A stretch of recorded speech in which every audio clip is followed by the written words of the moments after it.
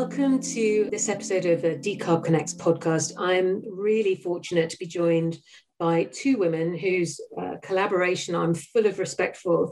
This is Emily Reichert, the CEO of Greentown Labs, and Pat Sapiensley, the Managing Director of Urban Future Lab, which is part of NYU's Tandon School of Engineering.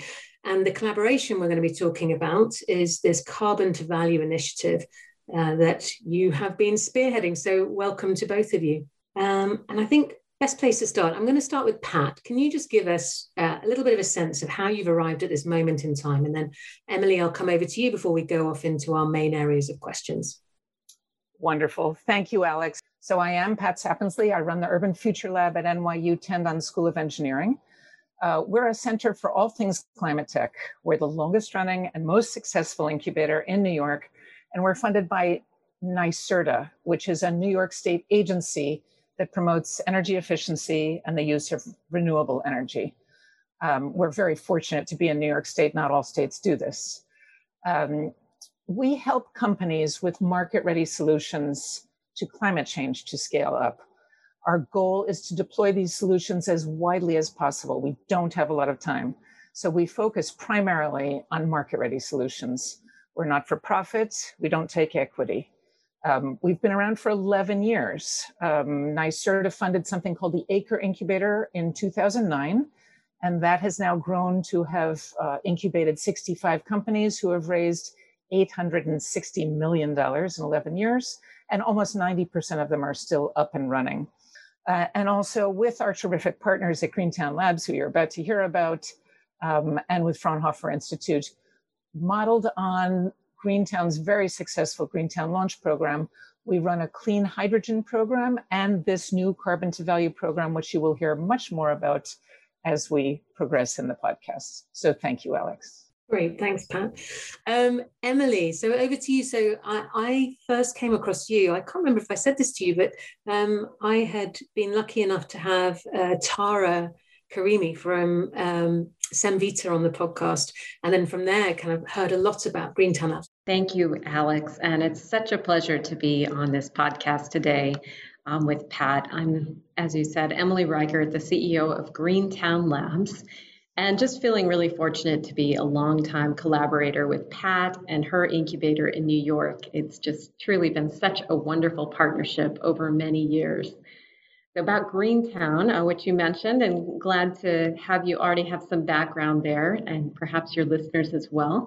But just to quickly summarize us, we are the largest climate tech incubator in North America. We're a community today of about 180 early stage companies who are tackling really a lot of challenges across greenhouse gas emitting sectors, including electricity, buildings, transportation, agriculture, and manufacturing.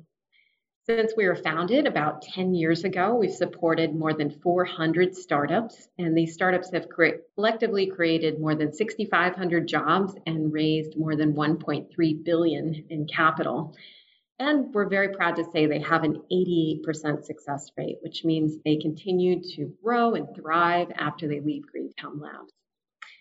And why do we do what we do? Well, we know the pathway to commercializing climate solutions and getting them to scale is very much long and not straightforward and tough. And we know collaboration like the one that we have with Pat and her incubator is critical to getting these technologies to scale in the time frame we need to do so to address climate change. But we also know that we incubators can't do it alone. And so we work with about 70 corporate partners who help our startups scale their technology. And one of the ways that we foster meaningful engagements that Pat already mentioned is through our flagship Corporate Partnerships Accelerator program, which is called Greentown Launch. And through Launch, the Greentown team works with a corporate partner or multiple corporate partners to craft a customized program that coaches both startups and large corporations towards mutually beneficial partnerships. And as Pat said, the C2V initiative, the Carbon to Value initiative that we will be talking about today, is based on that launch program. Well, you're very welcome, both of you, so thank you. And Emily, yes, the C2V, this Carbon to Value initiative, it really grabbed, I'm sure it's grabbing many people's attention. It grabbed my attention because we hear the most from our industrials about where's the push? Who's going to help us with this very early stage of getting moving? Where's the funding? But then also, I suppose there's a real desire to start seeing the opportunity from decarbonisation, and not only the challenge, the cost. Carbon to value represents obviously this big kind of energetic push forward. Maybe you could just tell us a little bit more about the C2V initiative, and how might this fit into the kind of industrial decarbonisation roadmaps that are starting to emerge? So just big picture, according to the IPCC, reducing greenhouse gas emissions alone is not going to be enough. And we know that we need to take more than 100 gigatons of carbon in the form of carbon dioxide out of the atmosphere by 2050. Okay, that is a big objective. And more to the point, to your point, how do you make that economical?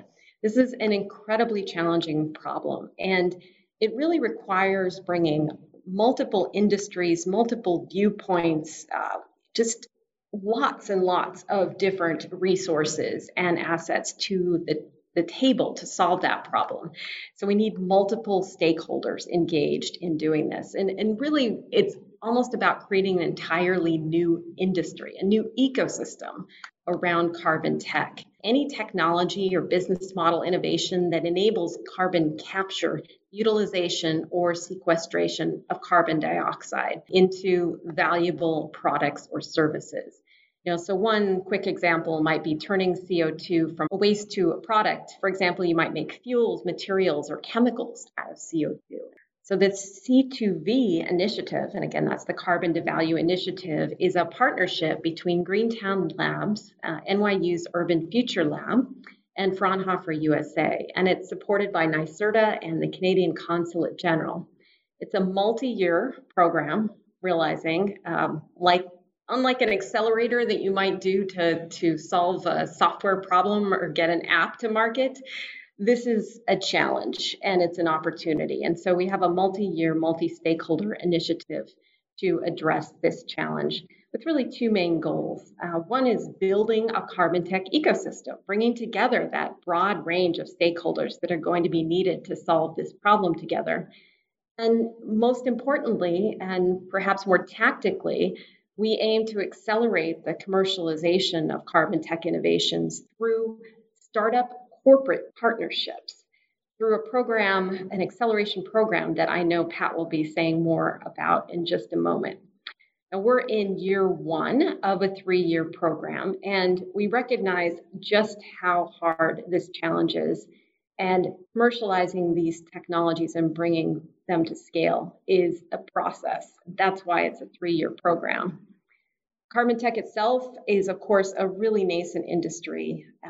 There are diverse value propositions for various industry sectors, and this, as a whole, as an industry, shows incredible promise and opportunity, given the net zero emission goals across industries and really around the world. So, it's interesting. We've seen a real hunger for engagement and interest in being part of this carbon tech ecosystem that we're building. And that's really shown to us by, again, tactically very strong traction in the initiative. We've seen for our acceleration program 130 startup applications. We've mapped 400 carbon tech companies to date. We've seen 1,000 inbound interest inquiries through our newsletter. Our kickoff events have seen 700 registrations. Those are big numbers coming from an organization that does a lot of events. Even during this COVID period we've been in, that's a lot of interest in this industry. So we're excited to see that interest. And I think it speaks to the big challenge and the big opportunity, and that many folks want to be a part of solving this. Now, a key part of what this initiative is all about as well is bringing together a high impact group of academic, NGO, and corporate executives really across the sectors, multi-industry stakeholder group that we call the Carbon Leadership Council. And this group is really providing the real world understanding of how these solutions are going to get to market. And hopefully through the program that we're running, some of these corporations that are part of the Carbon Tech Leadership Council, or the CLC as we call it, will be investors. They might be pilot partners. They might be others ways that these companies can engage to help get this carbon tech to scale. I'll note on what carbon tech is going to be particularly useful for with regard to hard to decarbonize industries. The sectors that we like to think about are particularly challenging for electrification, such as aviation, heavy industries like cement, steel, chemicals, sectors that also have process emissions, carbon dioxide coming from reactions inside the production process itself, rather than the energy supply, high heat processes that are not economical or unfeasible to electrify. All of those are examples of what we think about when we think about the big opportunity here. And finally, I'll just say, one way to think about carbon tech is it's another tool in the climate solutions toolbox and complementary to emissions reduction, mitigation. And we think it will remain and should remain a top priority. And I'll just finally say that I think there's a use case for carbon tech as well to remove carbon from the atmosphere. And we currently see, interestingly, the tech industry being an early adopter of this use case, mainly to offset their past emissions or offset future hard to abate emissions. Those net negative greenhouse gas emission goals we've been hearing about need to find their way, most likely, to a carbon tech solution. I think that's what we're hearing more and more across the board, is that while sometimes it might feel there's competition between blocks of technology or technology providers, the truth is, I think certainly for our hard to abate sectors, they really don't see it as a hydrogen or conversation. They don't see it as a carbon capture or conversation. This is a jigsaw that they're going to have to piece together. So yeah, for this group that you're convening, I think there's a lot of opportunity. But Pat, let me come to you to see if you've got anything else you wanted to add there. Sure, of course. Why don't I tell you a little bit more about the program itself in a little more depth.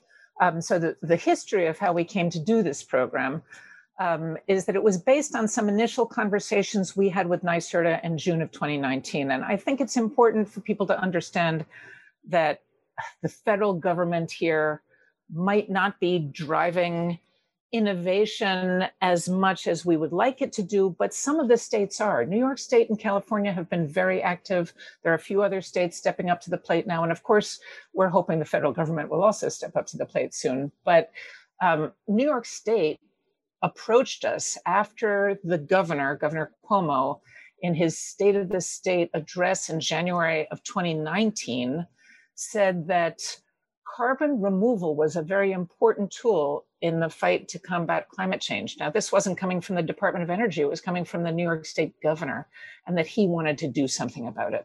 So we had recently run a very successful program with Greentown Labs, with Emily and her terrific staff, and that was on clean hydrogen. NYSERDA had funded that. They loved the result. In another podcast, we'll talk about that one. And they asked us to put together a program for carbon tech. So we did that. And the idea there was to bring together Greentown Labs' really impressive launch program, except with far more corporate sponsors. These are usually bespoke programs having to do with the interest of maybe one or a couple of corporates. Later, I'll list all 12 corporates that are in this program.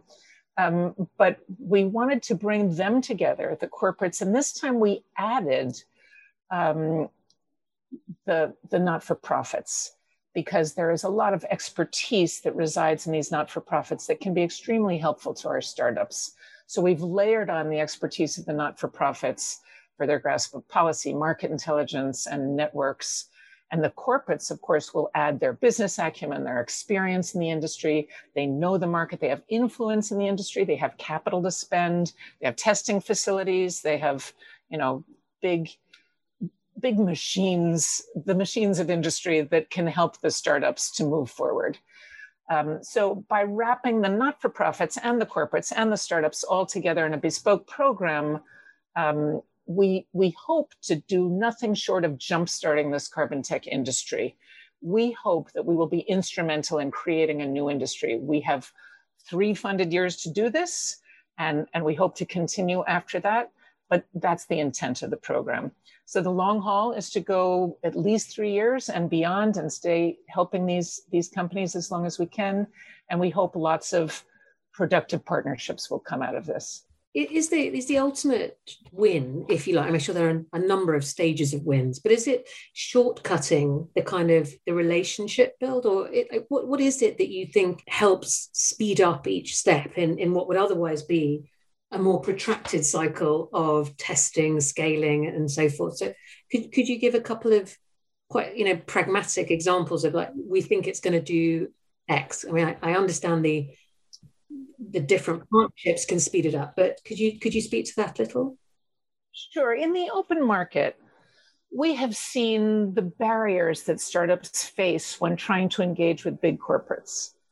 First of all, they don't know which door to knock on at the corporate entity. Who's going to be the champion there?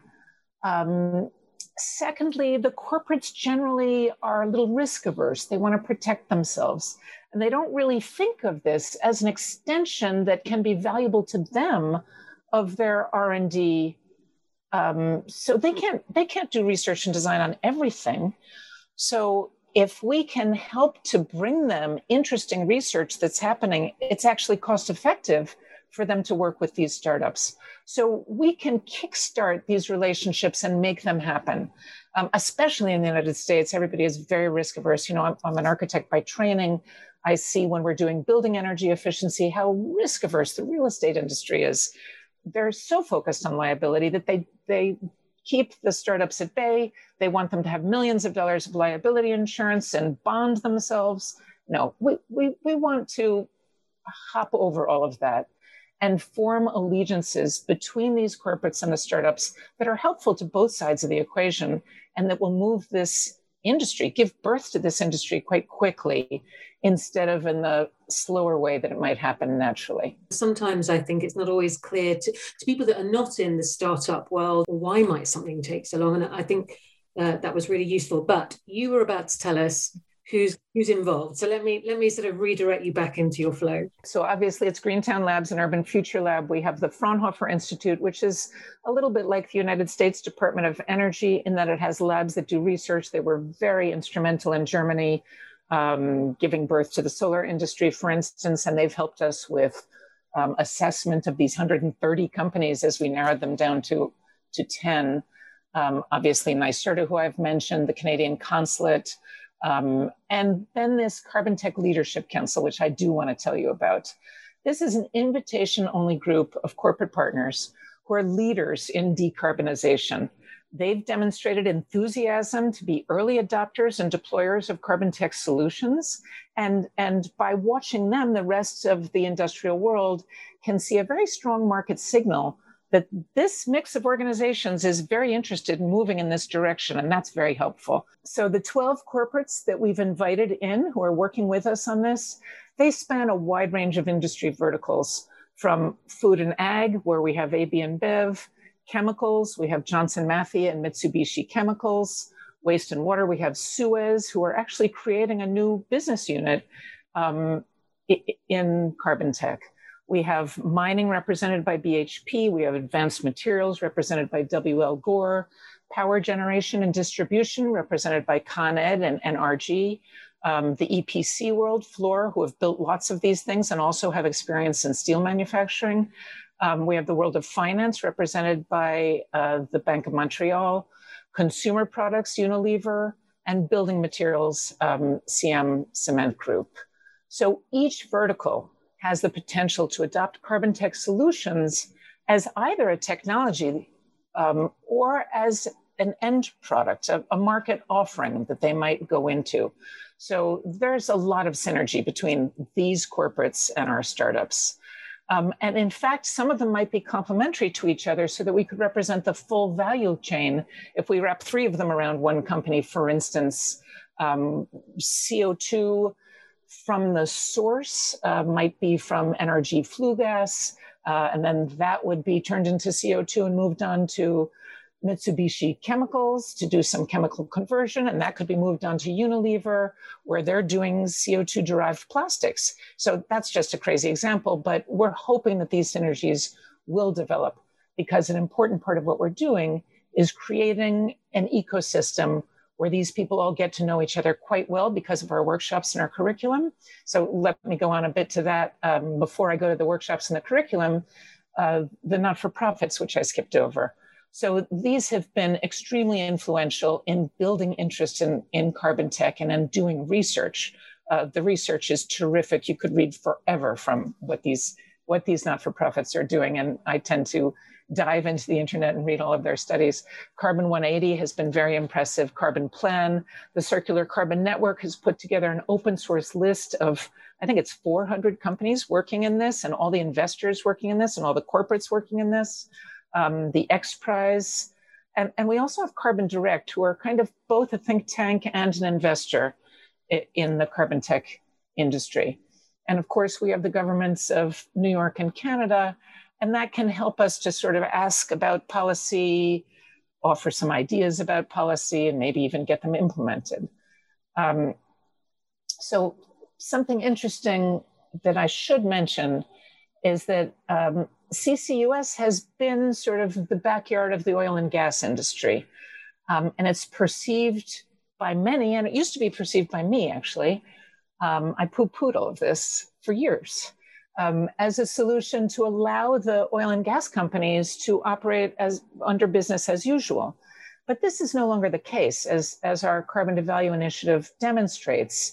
There are many other use cases for CO2 and for innovation in this sector, and we hope to explore them, develop more of them, and go far beyond the oil and gas sector. We are not working on EOR in this program. So the selected startups will work with the CLC members and their extended network to identify all kinds of collaboration and solutions to overcome the policy barriers, market and technology barriers that the sector is currently facing. And hopefully together we'll be able to speed up this adoption. Then just to let you know that the way the program is designed, we have 6 months of workshops and curriculum to help these 10 startups. And it's a bespoke design. You know, we will modify the workshops as we discover things while working with the startups and the industry participants. So obviously we want to foster connection and collaboration with the corporates and with the carbon tech experts. We have a mentorship program through the NYSERDA EIR program out of Columbia Ventures and the Greentown Labs Network, where we have very strong mentorship relationships with the startups that have already proven, and we've been doing this already for a month now, and it's already been very informative. The curriculum itself focuses on building these partnerships, on what we are educating the companies and even the corporates on the carbon markets, on policy, on accounting, on financing strategies that are needed. The curriculum is based on the specific needs of the cohort, as I said. And of course, we hope to build the ecosystem. We expect these connections to build a very strong sense of community and cohort camaraderie between the CLC members, the startups, and the not-for-profits, and the mentors. And that we hope will extend way beyond the 6-month program as it stands now. Interesting thing to see the CCUS story emerge and finesse even further. But Emily, tell us a bit about what are you seeing that's ready now versus, again, what is in this early R&D phase, these groups that you're channeled into right now? Yeah, absolutely. Happy to dive into that a bit, Alex. And, I just step back for one moment and kind of echo Pat a bit. I think the CCUS acronym even sometimes can be off-putting to certain groups. And I think it's just good for us to step back and understand where we are relative to where these technologies are, where we need to go. And so just taking those pieces one at a time, carbon capture, I'd say, is a solution that we know how to do. It's probably the most established, although it probably still requires some innovation to become more efficient and cost effective. Whereas from a CO2 utilization perspective, coupling that with carbon capture, as Pat mentioned, the largest market of that today is enhanced oil recovery, or EOR, and that's really the injecting CO2 into the ground to improve productivity of oil fields. Now, also, as Pat indicated, given our organization's shared mission to address climate change, we actually don't include EOR in the field of startups that we support. And that's also because we feel this market is already established. It is not something that we necessarily need to be providing support to. The point is to get carbon capture and utilization to the point where we do not have to have it coupled with EOR. In fact, I'd go so far as to say that a key objective, perhaps not stated clearly, but certainly in the hearts and minds of Pat and I, is to create a carbon tech ecosystem that we are trying to build through this initiative so that EOR does not have to be part of the solution that makes carbon capture and utilization and sequestration, frankly, economically viable. So what we are really trying to do is decouple those. The good news is I think that there are literally hundreds of CO2 source, process, product, market combinations, that make this space both really complex, but also incredibly fascinating. With the market size that's estimated at $6 trillion globally, and that's according to a recent study from Carbon 180. The three solutions I'd highlight, particularly that are on the earlier side, that I think we're seeing a lot of interest and traction around. Again, we need to figure out how to make the economics work. Those are direct air capture, chemicals and fuel synthesis, and incorporation of carbon dioxide into cement. So first, direct air capture is capturing carbon directly from the air. This is particularly difficult as CO2 accounts for about 0.04% of air versus 8 to 20% in a combustion flue gas and greater than 90% a fermentation process like bioethanol production. And so there are a few companies, only a few in this space, that I think are tackling this from a larger direct air capture versus a point source capture. Those are Climeworks, Global Thermostat, Carbon Engineering, but we're also seeing a lot of new entrants into this area as well, like Heirloom, Mission Zero. Those are a couple examples. It's a longer term solution with many unknowns and many risks related to capital intensity, energy use, land use, siting, among many other challenges. However, I think we both think it's worth pursuing to fully think about how we build circular carbon dioxide value chains, or to build carbon negative products and services. And certainly that's part of our bigger picture mission here. Moving on to the chemicals and fuel synthesis from carbon dioxide and green hydrogen, definitely high on the list there, although the economics at scale do not yet work either. Examples of that would be carbon to value portfolio company Airco, which is making ethanol and other fun ethanol products from carbon dioxide. CERT, making chemicals via electrolysis, or Semvita, which is actually a Greentown, Houston company as well. It's making ethylene from biological conversion. One particular route of interest demonstrated at small scale but relying on a green hydrogen supply is electrofuels. That's combining carbon dioxide and green hydrogen, for example, to make jet fuel that decarbonizes aviation. And this can also be done to produce diesel and decarbonize the maritime transport sector, which is another exciting potential application. But finally, to get to the sequestration piece, carbon dioxide injection into concrete is an interesting solution that is today showing very promising results, with companies like CarbonCure having deployed over 400 plants around the world in cement factories. And there's been some past Carbon X Prize winners as well that have focused on carbon utilization, including two CO2 use companies, Carbon Built and CarbonCure. So there's definitely advantages to this solution. There's a huge cement market, which will continue to grow as long as we continue to build things all around the world. And the carbon dioxide sequestration is considered permanent. That is that the CO2 really reacts with the concrete and gets trapped even after use. And it also increases the strength of the cement. So that's a few examples of areas that we're seeing in the broad sense. Pat may want to comment on a few specific companies within the cohort.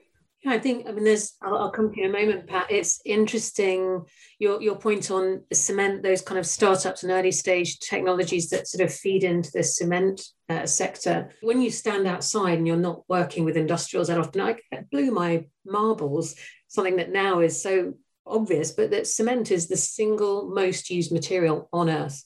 And beyond that, it is essential for countries and regions that want to develop and become more economically sustainable, let alone anything else. So I guess these sorts of technologies are fascinating on all sorts of levels, but not least because they kind of expose the different arguments around climate as well about what is it that we're trying to enable through the work that we do. But I find them, fascinating.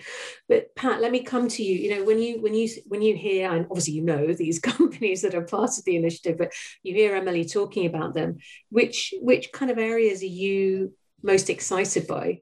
Well, I do have some favorites, it's true, but they're all really wonderful companies. And actually, when they first all presented to us, I came away from the event saying to myself something that I rarely say. I've been doing work on the climate for 15 years, and it can be, what's the word? A little existential, right? But I came away from that event saying to myself, oh my, we might actually be able to engineer our way out of this problem. It was actually inspirational. So rather than speaking about any individual company, I'd like to kind of leave it at that. And maybe I will talk about these market drivers, because I think we're not going to get anywhere unless we understand what the market drivers are, if you don't mind. On yesterday, there was big news that the EU had adopted a big climate change law for all 27 nations, limiting greenhouse gas emissions 55% by 2030 and net zero economies, all of them, by 2050. So that's brilliant. That's a federal government that really understands and cares about this issue. Unfortunately, in the US, we don't have that kind of agreement across all sectors, let's say. We do have one federal law that's quite interesting. It's this 45Q tax credit, and it was established in order to promote EOR. This is the one where there is a tax credit for capturing and sequestering CO2 because it does drive oil out of the ground more easily. But that same tax credit, if we use it for some of our companies, which we can do, is going to be very beneficial in bringing down the cost of these technologies. So that's an interesting example of how our government is focused. It's far easier to get unilateral approval in our government, our federal government, of a tax credit than a tax. It's going to be very hard to get a tax on carbon in this country, which you may be able to do in Europe. But 45Q is a tax credit. It gives industries money to play with, and it gives the fossil fuel industry money to play with, and it gives senators and representatives from West Virginia, Wyoming, the Dakotas, who are very much in favor of the fossil fuel industries, it will get their support. So if we can use 45Q to help our companies find a beneficial economic driver because of this policy, that's great. So we will do that. Now, some of the other policies have to be more local. I did mention that New York has been ahead of the curve on all of this. We have some local laws in New York that will be replicated in other states and other countries. Right now, we have something in New York City called Local Law 97, which legislates that certain buildings can only emit certain amounts of GHG according to their building type. In New York City, 73% of carbon emissions are from buildings. It's obvious, you can see how built up we are. And there will be large penalties for those who don't comply, and these penalties will start kicking in 2024.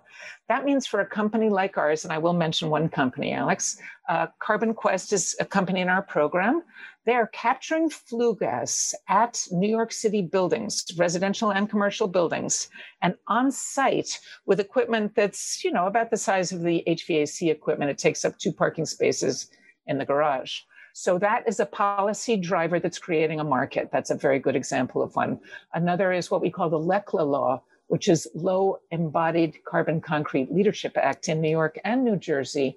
That's legislation that has recently been passed that is a procurement effort. It tells all state agencies and departments that when they're buying concrete, and of course the state agencies are the largest construction entities in the state, the Port Authority of New York and New Jersey definitely builds more than anyone else. They have to calculate their global warming potential for their concretes, and they will get any bidder will get a 5% discount on their concrete so that it could win the bid if it has a very low global warming potential. So that's another example of a local policy that is driving the market. And then the sort of free market policies that are driving the market, I can't call them policies, the free market drivers that are influencing the market here are a little bit indirect in the United States. They will change as we bring the cost curves down on all of these technologies, and that should happen quickly because of the work that we're doing at Greentown and UFL. But at the moment, it's things like stockholder pressure, which we've just seen in the Exxon thing. Lenders, the banks, want to be able to show that the assets they hold can fit into an ESG portfolio. Customers are asking for this.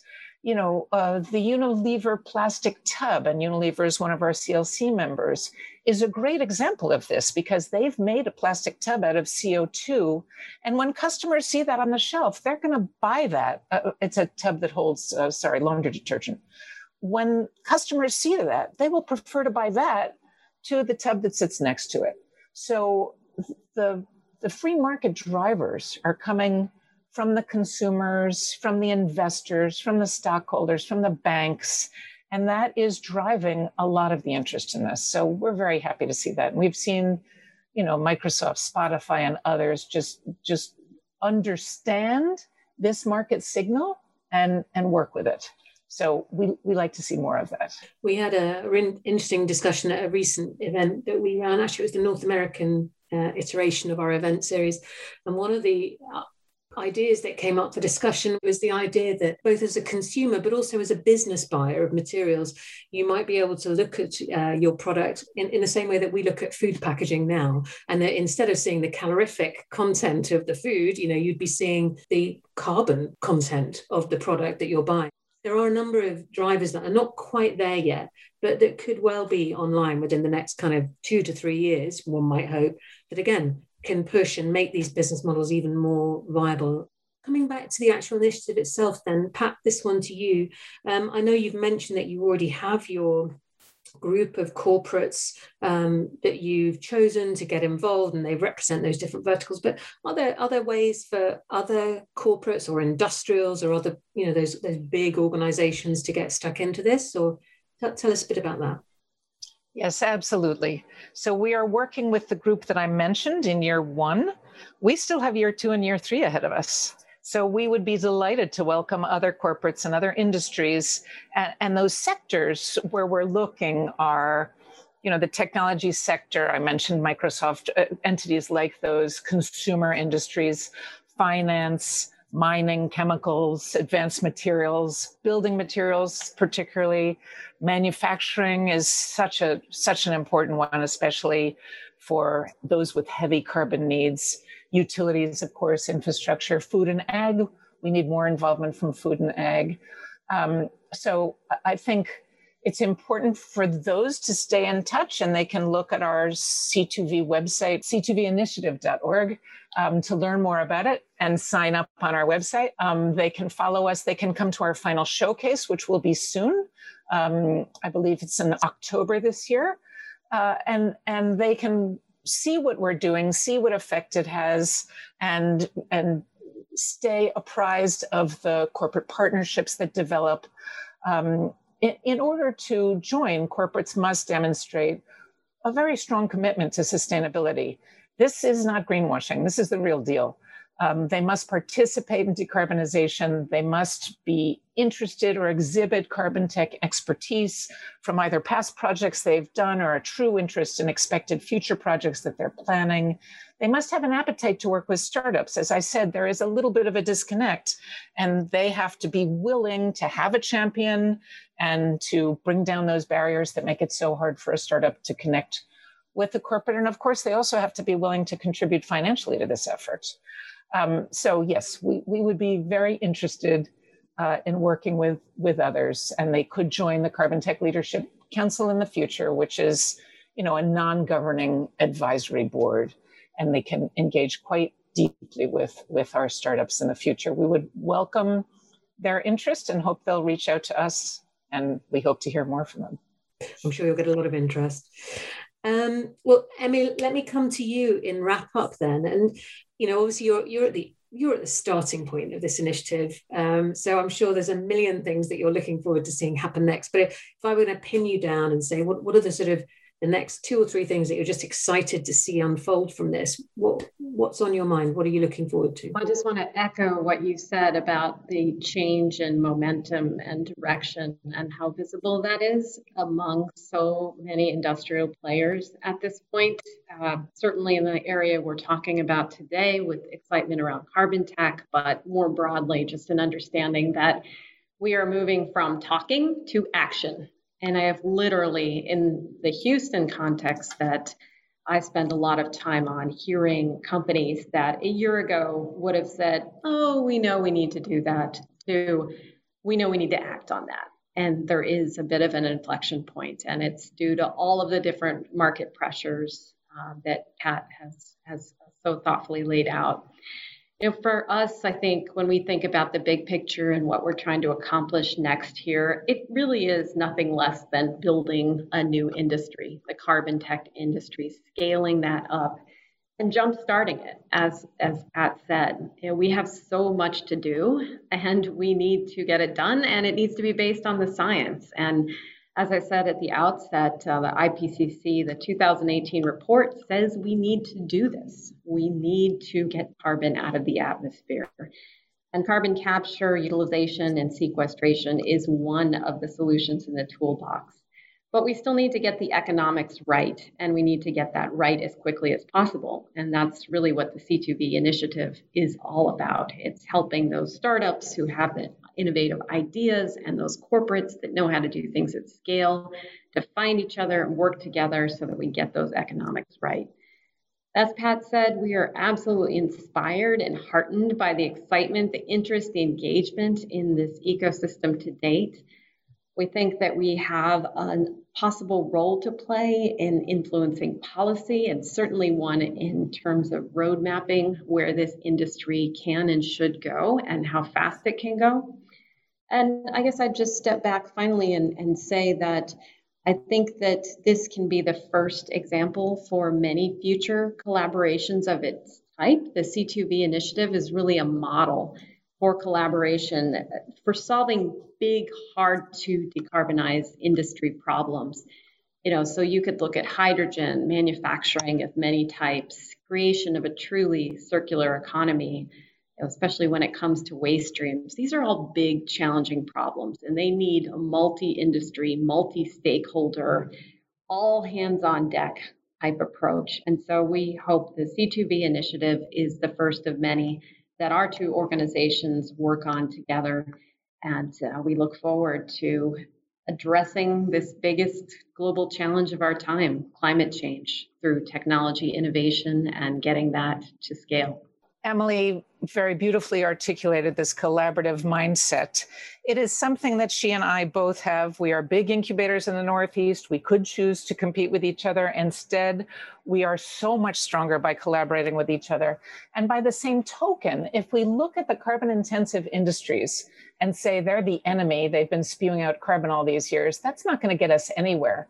But if we help show them the way, guide them to a carbon tech pathway that shows them how to capture that waste and do something productive with it, then we've done a very wonderful thing. So it is all hands on deck, as Emily said. It has to be collaborative. We must work with these industries, and we are modeling how to do that here. Thank you both. I mean, I look at the work you're doing and I think policymakers would be mad not to be getting involved in listening, because everything you're saying is about job creation. It's about IP creation. It's about export markets. This is not just about the future protection of our planet and our ability to live here. This is about creating, vibrant markets that America or any other country can then, grow. So I think the beginning of something that feels very exciting and a very strong collaboration. So thank you both so much for coming to talk about it. Thank you, Alex, and thank you to the wonderful Emily. It's a great collaboration. Right back to you, Pat, and thank you, Alex. Take care. Thanks.